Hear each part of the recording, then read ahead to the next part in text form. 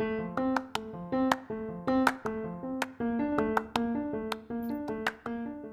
is homecoming at River Tree Canal Fulton. Welcome to our podcast. It is the first week of our celebration of 10 years as a church. River Tree Canal Fulton planted in 2012. And to celebrate this first week, we've brought Al Dangelo, the founding pastor of our church, back to share with us some of our history and what God has been revealing to him lately. Man, it's just such a word of encouragement for our church. We're so excited. And hey, look, if you've got some time over the next couple weeks, we've got 3 more weeks we're going to be celebrating homecoming, including next Sunday, the 25th, bringing in Corey Hunka, the pastor of 3rd Street in Canton. He's going to join us, a church that we were a part of helping plant.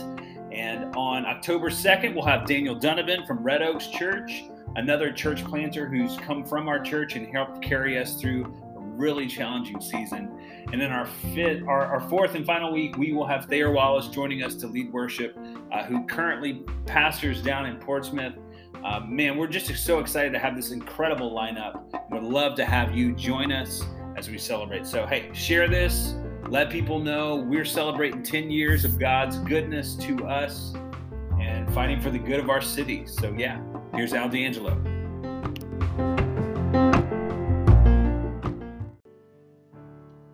You can be seated. Good morning. I'm Christy Timmons, the Kids Ministry Director here at River Tree Canal Fulton. Welcome to all of you. In a moment, I have the opportunity to introduce all of you to the founding pastor of River Tree Canal Fulton, Al Dangelo.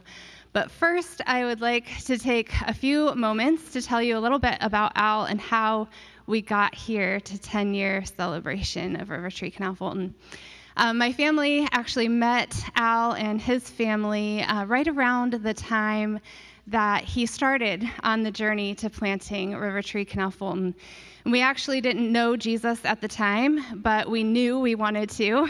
And Al and his family, along with many other families, welcomed us into what they called their Go community, which is what we call a village these days. And they met us right where we were. They cared for us, they served us, they loved us, and ultimately they showed us who Jesus was, which is what the Dangelos do. They live life with people, they reflect Jesus in everything that they do.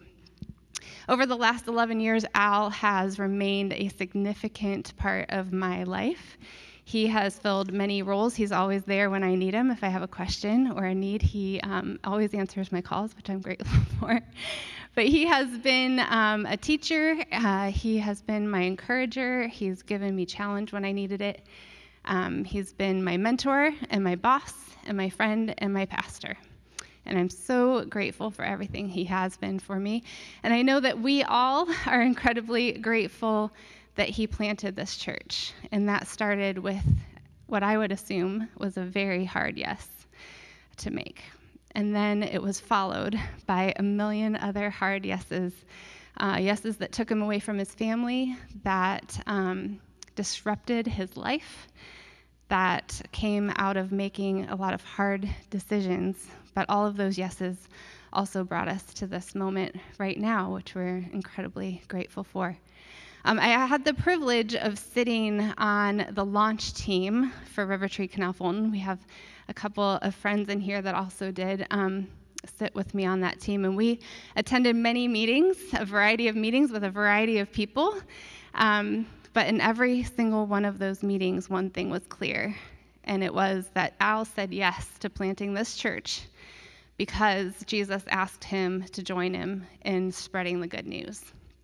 And more specifically, Al has always had a desire for every single person in Canal Fulton and the surrounding cities that they would know that there's a God that loves them and that he wants to have a relationship with them.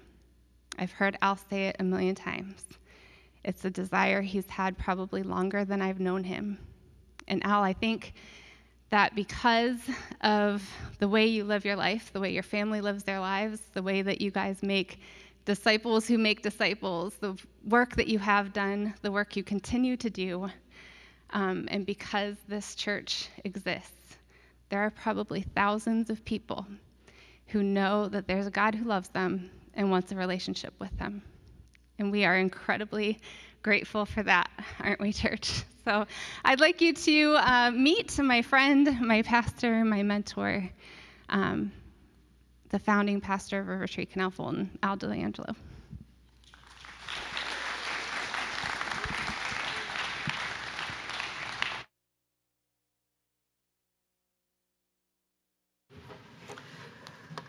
Well, that was kind. Not sure who she was talking about. No, Christy Timmons, one of the most beautiful human beings on the planet, if you don't know her. So it's funny, I haven't been nervous to speak in a very long time. But this week, getting ready for this, I had a few butterflies in my stomach. As I feel like there's some things I need to do for you this morning that have been very good for my soul, but hopefully will be good for you. I really just want to do two things this morning. The first is I want to tell some stories of those first few years, 2, 3, 4, 5 years, the early years. Many of you were with us then. And then I really just want to tell you kind of what God has been teaching me since I stepped off the staff away from River Tree, which has been really sweet as well, almost in the category of things I wish I had known when I was here. So the story of River Tree, you might know, begins actually, I'll get my iPad open here for a minute. It's been 10 years ago, but the story of River Tree actually started quite a bit before that. You might know this church was planted by River Tree, which formerly was known as a church called Jackson Christian Church. You might have driven by it on your way to Belden Village. Long time. What's that? First Christian church built. Jackson. Yeah, First Christian that was planted by Jackson Christian was planted by First Christian that was which is in downtown Canton for a long time now, out on Market Street. But in 1964, that church was planted in the cornfields of Jackson Township. There was no anything that looks like Jackson Township now. It was cornfields, and someone had heard from God, we need to plant a church out there because people are going to live there, and they needed to hear about the incredible news of Jesus. So 1964, a bunch of people went that we don't even know anymore, but sacrificed time and money and comfort, and I'm sure lots of friendships, to go plant a church in a 3-bedroom house right there next to that building. In 1964, the church grew, but then started to suffer, kind of die in the 80s when Greg Nettle came, who was my friend and boss, long time, came and actually sort of reoriented the church to think about the world around it as they're the reason that we're here. Like those people out there in their community, they're not against us. We're one of them, and we're here for them, right? And that whole reset, I think God used to start the church growing again, and the church grew very rapidly over there, just in one spot. We were just there on Portage Street. We grew to 300, then 700, then 1,000. None of us had ever been in a church of over 250 people. We had no idea what we were doing. We made so many mistakes, and I always say God was so patient with us because he had to teach us to make disciples and to be generous and just all the stuff we should have known, honestly. But the church grew. Luke 15, which is a text we would always go back to a lot, tells that there's 3 parables in Luke 15, if you haven't read it ever or in a while: the lost sheep, the lost coin, and the lost son. And all 3 parables they're designed to do really the same basic thing, to illustrate the fact that God will go very much out of his way to rescue people who are away from him. Like that's his heart, that's his spirit, that's his actions. That's exactly what he did in the life of Jesus. And he intends for us to be the same kind of people. We'll kind of do like whatever it takes, whatever it costs us to go be with and for people who are away from God. So we were trying to model that same kind of heart, and by 2004, that church over there, in 2000, we changed the name from Jackson Christian Church to River Tree. That wouldn't be so geographically isolated, so we changed it to River Tree. That was a painful change, but it was for the people around us. But 2004, by that time, we had grown to 3,000 people in that one location. There were 5 services at one point. We had 2 on Saturday night, 3 on Sunday mornings. Weekends were tiring. By the time of the Browns game, I would get home and just lay on the couch and like be a vegetable for like 5 hours. But we knew something had to change, so we thought the next move was we're going to go build a bigger something on a bigger piece of land. We sat down at a table with a realtor. I remember about 5 of us in the room sitting with this realtor about to sign papers for 80 acres over by Belden Village. We were going to build a campus of about 10,000 people. And we all just got this really sick feeling in our stomachs. Like, this is not what we're supposed to do. We shouldn't spend this money. We shouldn't be doing it this way. It's time for us to stop expecting people to come to us, and we're supposed to go. So that legacy is sort of what planted, that like God word is what planted the idea of these campuses. So we planted Massillon campus in 2005, the Lake campus in 2006. We sent somebody named Jason Lance, who's currently the River Tree leader. We sent him to Love Canton in 2008 to just, hey, go live like a missionary and see what happens. And all kinds of amazing stories happened then. And then I remember the day we were sitting around the table talking about it's time to plant our next campus. And like, oh, well, logically, it seems like Canal Fulton's the place we need to go. And they're like, well, you know, all the eyes kind of pivoted to me. And like, oh, we would probably do this if you would go lead it. And I'm like, what? Really? I got this big lump in my throat. Like, I'm not the guy who starts stuff. I'm not an entrepreneur. I'm not like, there's all kinds of other people that should be doing this. Like, no, Al, we think you're the guy. Okay, I'll get back to you. So I had set aside a time to go pray about this. I know one of the blocks was like a 4-hour block in a morning, and I drove to the place, and I had a plan for like how I was going to pray for the 4 hours. About 20 minutes in, it was all it took. It was like God was telling me, like, why are we still talking about this? Because you're supposed to go do this. It was that kind of clarity, even though really I didn't want to, but I knew God was telling us to go do this. And so that was probably 2011, I think, Ellie. I still remember how scared that was to go leave the place where I had been. I'd been there since 1992, so about 20 years I had been at the Jackson campus. And so we left there, about 75 of us, to come over here to Canal Fulton. Now, we had already been here, but to come over here and start a weekend service was just really, honestly, scary for me.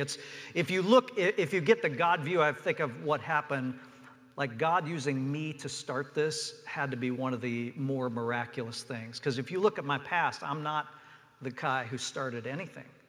I would like come in after somebody started something. Sure, I'll take it over then, but to start something from scratch, that was crazy. And then I feel like what God did was he asked me to do it, and then he gave me some extra stuff inside, and then he gave me people around me who were amazing. When Kyle came in, he had stuff that I did not have. Ellie Moss over there, who was like, her thumbprint was all over the planting of this campus. Incredible staff around me. Gary Dolan, many of you know, like in that leadership team, God already had surrounded me. And then all of you, many of you came with us in 2011 and 2012 to sacrifice, leave friends, a more mature church, to come start something you didn't know where it was going to go. How many of you were here, would you say at the beginning, like in that summer of 2012-ish? Yeah, Crafts back there. Go ahead, Jim and Dee. Yeah, the 3 Bs, we would call them. Yeah, right. So that's amazing. Oh, it's so good to see you guys. Yeah. So keep your hands up for a second. I have stories for almost every one of you. I think every one of you, I won't tell them right now, but yeah, so good. And my family back there, I'd probably tear up if I talked too long, but Chris and the girls, and you probably don't know all the stuff they did in the background, actually, and sacrificed. And I mean, in our missional community, our village, we had 50 people in our house every other week for a couple of years in many ways. And so they would end up babysitting and did so much behind the scenes that I'm grateful for. And they probably didn't get to choose all that either, so I probably owe them an apology. But all kinds of amazing people that God sent with us to come and do that. So at the beginning, we had 3 villages that were here before the campus, and our commitment was we wanted 3 villages operating somehow, some way in Canal Fulton before we started weekend services. So we didn't start the church in 2012 in many ways. The church was already here. We just started the weekend services and the campus officially. But the 3 missional communities, villages, I remember, so we had the one around the kids at risk, right? Was that one of the early ones with the Padanis and you guys? Beautiful situation with Joe and his teaching role and heart for kids. We had a family village. And then I think we had a youth one also with Lauren, DeGia, and Demarys, I think at that point. Does that sound right? Yes? No? Okay. Yeah, maybe. So, in every one of those, we could spend time. There's so many God stories inside of those where they were just trying to set out to, let's go be good news. And then when it's right, let's go share the incredible news of what Jesus has done. That had kind of always been our posture. Let's go be tangible good news. And then whenever God shows somebody's ready, willing, let's go give them the great news of the kingdom. Like that was always our heart and our posture, and we were trying to do that from the beginning. I remember meeting up at Lions Den Golf Course. If any of you were there, we'd meet up at Lions Den not to play golf. We would meet in the pavilion. We would pray, and then we would go. And we would send this before we launched weekend services. We'd go out and drive and walk through every neighborhood of Canal Fulton, praying for the people, praying for God to come, praying for them to be open and ready. Then we'd join back up at Lions Den and talk about what happened or what God had told us. One of the most powerful stories early on that I still remember, Jim Young back there at the board, who if there's like a volunteer soul level heartbeat of River Tree Canal Fulton, it's probably Jim and Dee Young. All right, so Jim walking the streets of walking your street, right, Canal Street. I think walking your dog and praying for every house on his street. Like he did that faithfully for weeks on end. And only God knows what God did because of those prayers. But that was part of the heart that started this campus. Somehow God gave us really incredible favor with the schools, with the superintendents, the staff, the teachers, and then that spread out to the school board and the park staff and the town council, local business people. It's like the Spirit was opening doorways of opportunities that we did not work for. So it was like we had all these stories of God going ahead of us and giving us almost surprising results for little things that we would do or little conversations we would try to have. Getting into the Puffenberger Hall is where we used to meet before here in Northwest High School. Getting into that room, that building was a God story in and of itself. We would go talk to other church planters around the country and we would tell them, hey, we're in this auditorium inside of a public high school. And they would go, what? That's unbelievable, right? But God gave us favor there for some reason, and it was really, really good. And I'll tell you what was even more important or more extraordinary than the auditorium is Northwest High School gave us a room to store our stuff in. And if you've never planted a church, you don't know what an incredible thing that is, because otherwise that stuff was going to be in a trailer that we were going to have to park somewhere and haul back and forth. All of our sound equipment, all of our classroom materials, everything. And Northwest said, hey, we'll clear this room out. You can have it. It's right beside the Puff. Like, unbelievable gift from God. I remember the first time we met Gordon, the head custodian. We walked into his office, and it did not go well.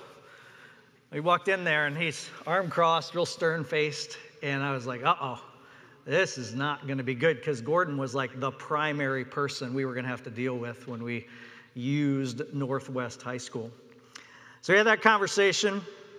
Within the first year, though, Gordon was calling us, asking us what he could do for us. He called us all kinds of times and said, in fact, the one memory I have, do you remember, anybody remember the 20-foot screen we had to build every single, my kids are raising their hands, so we'd get in there at 7 o'clock and it was a 20-foot screen in 3 bags, I think. Had to build the entire frame. You had to stretch the screen over. It was, it was 20, 30 minutes of work. The most brutal part was walking back in the Puff after you had said goodbye to everyone else and walking in there and going, oh, crap. We got to tear that screen apart, right? So we'd walk in there and have to tear it down.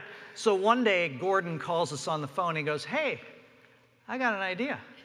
I think we can hang that screen from up in the rigging of the theater equipment up there. He's like, I'll hang it. I'll buy 2 motors. You'll never have to put it together again. Like, oh my gosh. Like, we could have given Gordon a big hug and a kiss that day. So just a lot of favor that we were so grateful God had been ahead of us and beside us and before us. I think we had spiritual conversations over 3 or 4 years with almost every custodian in that building, and guys that we loved, Gordon and Jim and Michael and a couple other guys. I mean, really, like, great favor around us. I remember at the beginning where Ellie and I were exchanging some conversations this week. At the beginning of school, we would do Sunday services outside at the pavilion in front of Stinson School. Remember that, right? So we'd go out there. We'd actually, the entire thing would be out there. We'd set up a little bit of sound, do a little conversation. But then what we do is we got to go pray inside of every single classroom in every building of Northwest. And again, just step back and think how amazing that is that we got to do that. We don't know how. So we'd drop off notes and gifts for the teacher, pray for every building. We'd come back, and then all the kids would write down prayers, put them on a balloon. Those were powerful days and some of the defining moments that started this campus. Leadership and volunteer staff meetings. I remember at the Gracie Ann's restaurant right down here that unfortunately had to close, but Wendy, the owner, was like a sweet person of peace for us. Like, God had given us so much favor with her. She was incredibly kind, generous. We got to pray with her on multiple occasions. Such a sweetheart. We then eventually built a GoCo around kids with special needs with the crafts and the bears. Amazing. And then at one point, I can't remember the timeline of this, but Matt and Christy Timmons were dreaming of a village that would be built around a community garden. Right? It's like, hey, what if we had a village that was built around a community garden? And the problem was we had no place to put it. We're like, well, we need some land. We got no land. And then I don't remember the timing of this, but I remember Bill and Sue Pollard showing up at River Tree weekends, and Bill pulls me aside one day and he goes, hey, we own this land right outside of town. He's like, if you could ever do anything with it, just let me know. Oh, I know. Yeah, incredible. And for multiple years, that Go community ran that community garden around there that was generous and built relationships, and it was amazing. Some of you might remember, and I had forgotten this, I actually found this just this morning. I was digging back into some old stuff. We canceled weekend services inside the first 2 months we planted. And if you know anything about church planting, that's like unheard of. Like, you don't ever cancel weekends because you lose momentum. But we decided what God had asked us to do in this town was to be generous and to go. And so we shut down our weekends. We gathered in the parking lot, about 130 of us, and we prayed. And I actually wrote an article for one of my friends about this. I'm going to just read you real quick to it. It says, we spent October 14th, 2012 out in the community being the church. The first Go Sunday, we would do those then for years afterwards. Each village chose a way to serve the network or neighborhood they were already going for and invited people to join them. 130 people gathered, took communion in the parking lot of the school, and then went. We had parties for special needs kids, for children at risk, dropping out of the school. We created jewelry gifts for women who are victims of violence in local shelters. We did oil changes for single parents, played with their kids, celebrated some of the employees of the school district that we serve, did landscaping work, prayed for our schools and communities. Like, we did that in the first 2 months we were here. And it became the defining part of kind of who we were sent to be. We had 23 baptisms, I think, in the first 2 years, Christy reminded us. And we would do that by filling and heating water in the cafeteria of Northwest High School, right? Lots of mats down, lots of work, lots of pumps. Ellie was talking about meeting in the tiny front corner in front of the speakeasy. Before we did the speakeasy, there was a thing in the front there. I think it was a massage place. It was legit. It was like a legit massage place, but we rented it and then had it. We would do meetings there, coffee and that kind of thing. And then there was a laundromat behind there. Right? And so we had, that was great already. And then God gave us the opportunity to open the speakeasy, like this intentional third space. Kyle and Vicky put a ton of work into it. And our posture was, we didn't want a place for us. We wanted a place for the community, like to have great conversations. Either really like, hey, we're just going to talk about a great ride on the towpath, or we're going to have a deep conversation about Jesus. Whatever you're ready for, we'll try to be ready. And that was an incredible part of the history sort of this campus. So many more good stories, and I encourage you to remember them and tell them if you can. And there was pain too. We can't even pretend that there wasn't. Stress from the time in the puff, dealing with things like musicals and wrestling season. Remember wrestling season that seemed to never end. It seemed like wrestling season was like 9 months of the year. We did like the noodles, however. They would cook noodles for the concession stand that were amazing. Fatigue from setting up and tearing down 7 a.m. to noon every Sunday. Again, Jim Young, unbelievable what he's been through and done for this campus. His wife, Dee. There's just so many people to talk about. But challenge of the practical realities of villages. They're messy when you do them. That was a challenge for us. We didn't know that. My own leadership mistakes and shortcomings. I didn't know what I was doing either. God used it with some painful staff issues, some division that came out of it. Certainly, the last 10 years has not been all rosy. But one of the things that God has done with me, there's a line in the story of Joseph from the Old Testament. And he meets his brothers for the first time in years. His brothers who had tied him up, thrown him in a pit, and sold him to Pharaoh as a slave. He meets those brothers years later. And you'd think he'd be waiting behind a corner to kill them all. But he ends up talking to them, and he said, it's okay. He said, you intended all that for my harm, but God used it for my good. Right? And I have no doubt that's what happens and what God is doing with this campus and has done. So for just a few more minutes, I want to tell you what God has been teaching me since I stepped out of my River Tree role. And some of it started, I think, when I was here, but it's almost in the category of things I wish I had known when I was here. And I guess part of me is I want to apologize because I wish I had known this. I feel like I should have known it as a pastor.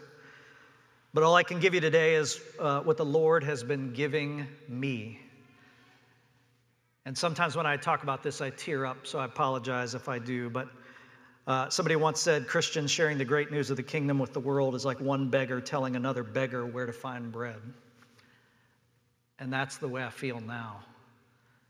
Like I'm just one beggar trying to tell another beggar where to find bread.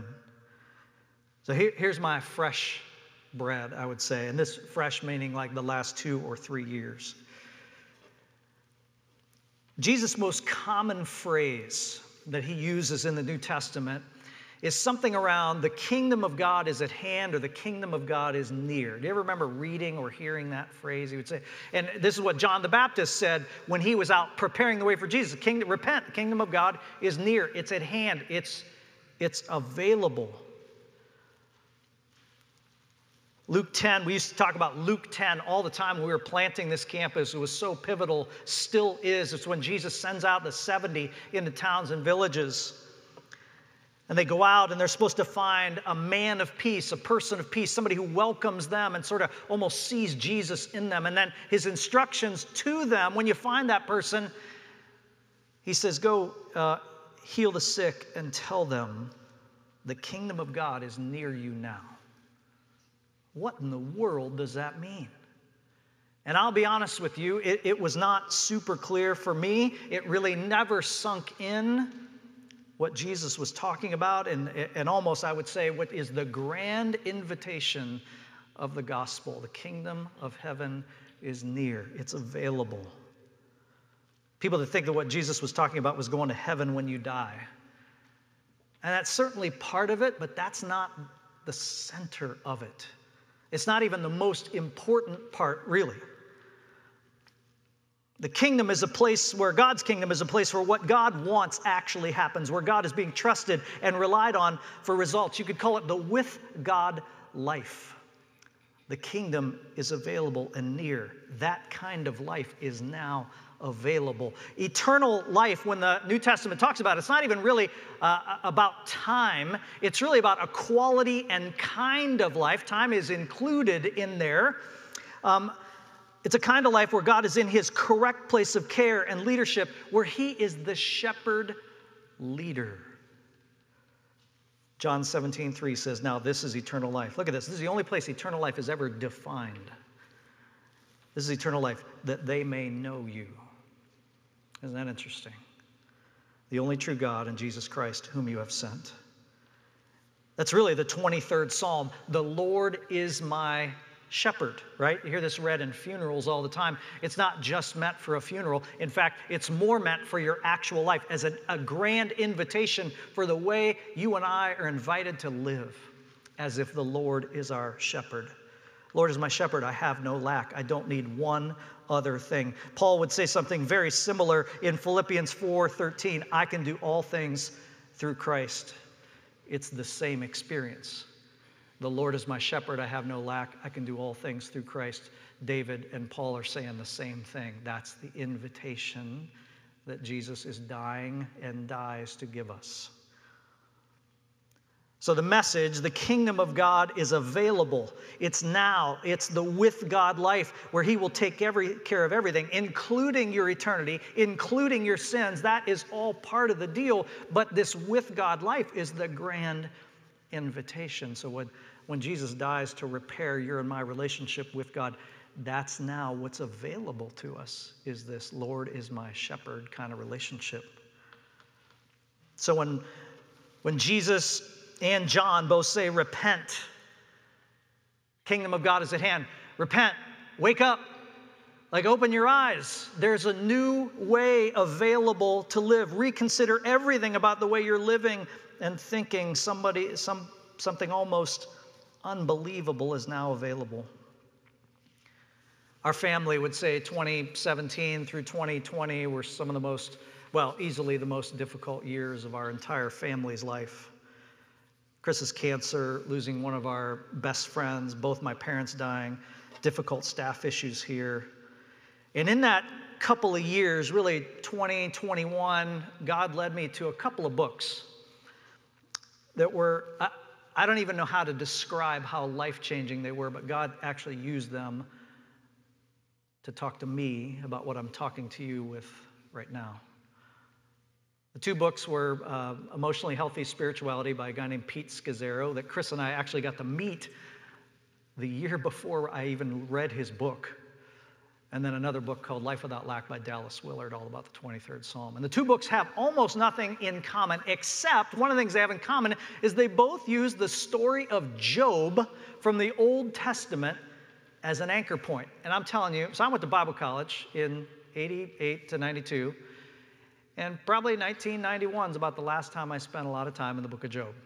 Like really. I hadn't really touched it other than a few verses here and there. But the incredible truth is you can look at the story of Job, the progression of his trust in God as this great eye-opening story of God's invitation, I think. So early on, you take that Job as he's a wealthy man, lives in the Middle East, a real person. God talks about him as one of a man who he loves and appreciates and who honors God with his life and prays for his kids. It's like all good. And the phrase used to talk about that stage of Job's life and faith is called the faith of propriety. Where we kind of have this arrangement with God. It's kind of unspoken. God, I'll be faithful to you. Kind of, I'll do my thing. I'll go to church. I'll give money. I'll be generous. So this is not a negative thing, but it's kind of like this arrangement. God will be faithful to you, and you'll do your part of protecting me, bless me, keep really bad stuff out of my life. We'll kind of have that arrangement, which seems like where Job was in that first part. And then, if you know the story of Job, God allows all of it to be taken away: family, health, money, and now Job is in this next move, and we would call this the faith of desperation. And it's almost the posture. If you read what Job says in there, it's like almost like, hey, God, I don't even like this. I hate this. This is awful. In fact, he's like, I wish my life would end. And it's the posture with God of like, hey, God, I thought we had a deal. I would kind of do my thing, and then you would protect me. And he says, what I had feared has now happened. And what he feared was God taking away the protection of his life circumstances. And so that's taken away. And now Job's prayers are something like, God, I don't even like it, but you're all I have left. You're the only rope hanging off this cliff. There is nothing else. I wish there was something else. I wish life was better. I wish we were back to where we were, but all I've got left is you. I don't even like it. And then Job moves over to what we call the faith of sufficiency. It's almost like Job makes this move. There's a phrase in there where he talks about, he says, my ears had heard about you, but now my eyes have seen you. And he moves over to this faith of sufficiency. So it's like almost, he's able to say to God, oh, you're not just all I have left. You're actually all I need. You're sufficient. My shepherd, I have no lack. In Christ, I can do all things. Like faith of sufficiency where you're like, I don't have to be afraid of anything anymore because the Lord is my shepherd. Faith of sufficiency. My ears had heard about you. Now my eyes have seen you. And in a miniature way, I feel like that's what's been happening to me, what God has been teaching me since I left here.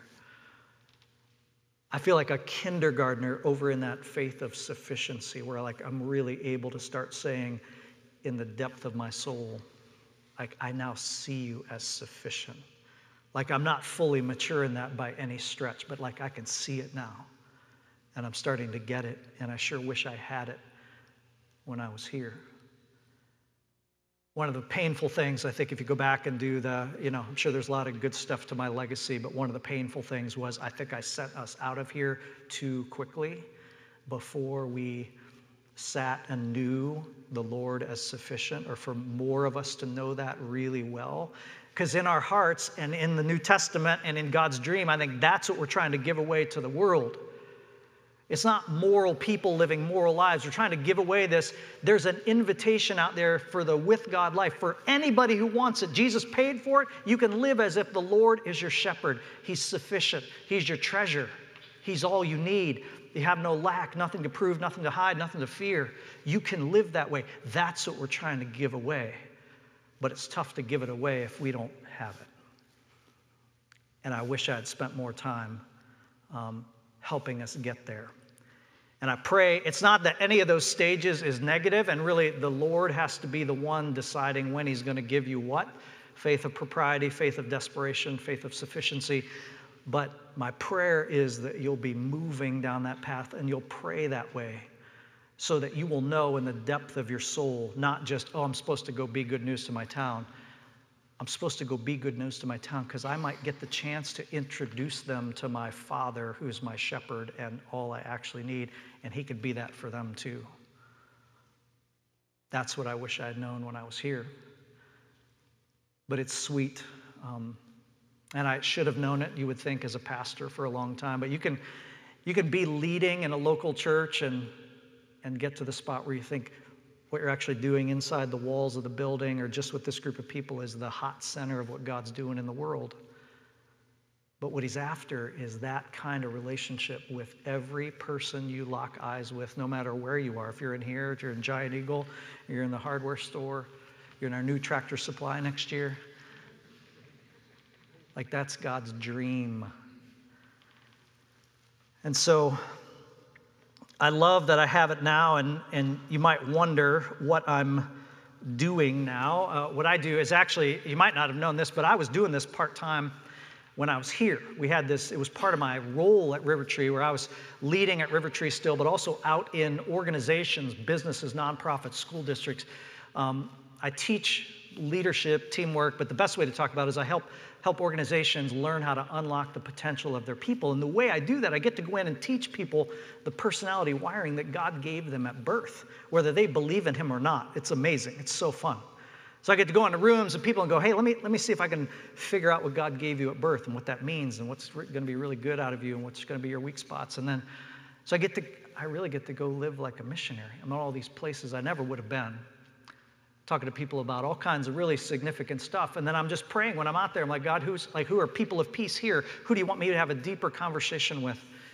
And I just try to listen and do whatever I'm supposed to do. And it's sweet. But that's really what anybody who calls themselves a Christ follower is here to do. Like, go out in your ordinary life, be good news, and look for times to talk to people about the incredible news of Jesus, where he died, he lived and died and rose again to pay the price for that Lord is my shepherd, Father in heaven relationship available to the world. All right? So whatever else you're called to do, I know you're called to do that as a Christian, a Christ follower. Go tell the world the incredible news of grace. Like, this is not about giving away food or going to do nice things for people. Those are great, and we need to keep doing them. That's the good news. But the great news is there's a God in heaven who's not waiting to get you. He's waiting for you to come to him. Amen. The grand invitation. And it's not just go to heaven when you die. It's the with God life available now that rolls on into eternity. So I pray that for you, and we together pray that for this entire town and the surrounding communities. Like, let's go give that away. Let's go seek it ourselves, and then let's go give it away. So thankful to have been here this morning and the time with you, and that God asked me to lead this 10 years ago, and that I said yes. It was painful, and it was great at the same time. And thanks for the time this morning. I'd love to pray for us, if we could. Father, I am, I was very reluctant back in 2011, but I also knew you had set me up to do this. You had asked me to do it. And then you took all of my weaknesses and provided extra things, surrounded me with great people. And man, you did a lot in this town already. We thank you for the chance to work alongside of you for those early years of great memories and stories where you were ahead of us and behind us and beside of us, and the way you've taken things that were really intended by the enemy for our harm and worked them for our good. So together we pray for all of us in this room. God, I pray that we would move closer to the kind of relationship with you where you're actually our shepherd, leader, master, king, and we trust you. Trust your grace, that we don't have to perform for you. We don't need one other thing. I pray that we would get deeper and deeper into that, so we're so secure we can go out into the world and just give ourselves away because we're not trying to get anything from anyone. We pray that that's what we're giving away, is this relationship with you, open to the entire world because of what you did. I thank you for this room of people. I pray that we would know you, and that we would know the life you have for us to go give that away. Father, thanks for the chance to be in this town and work alongside of you. We all thank you for that. In Jesus' name we pray. Amen.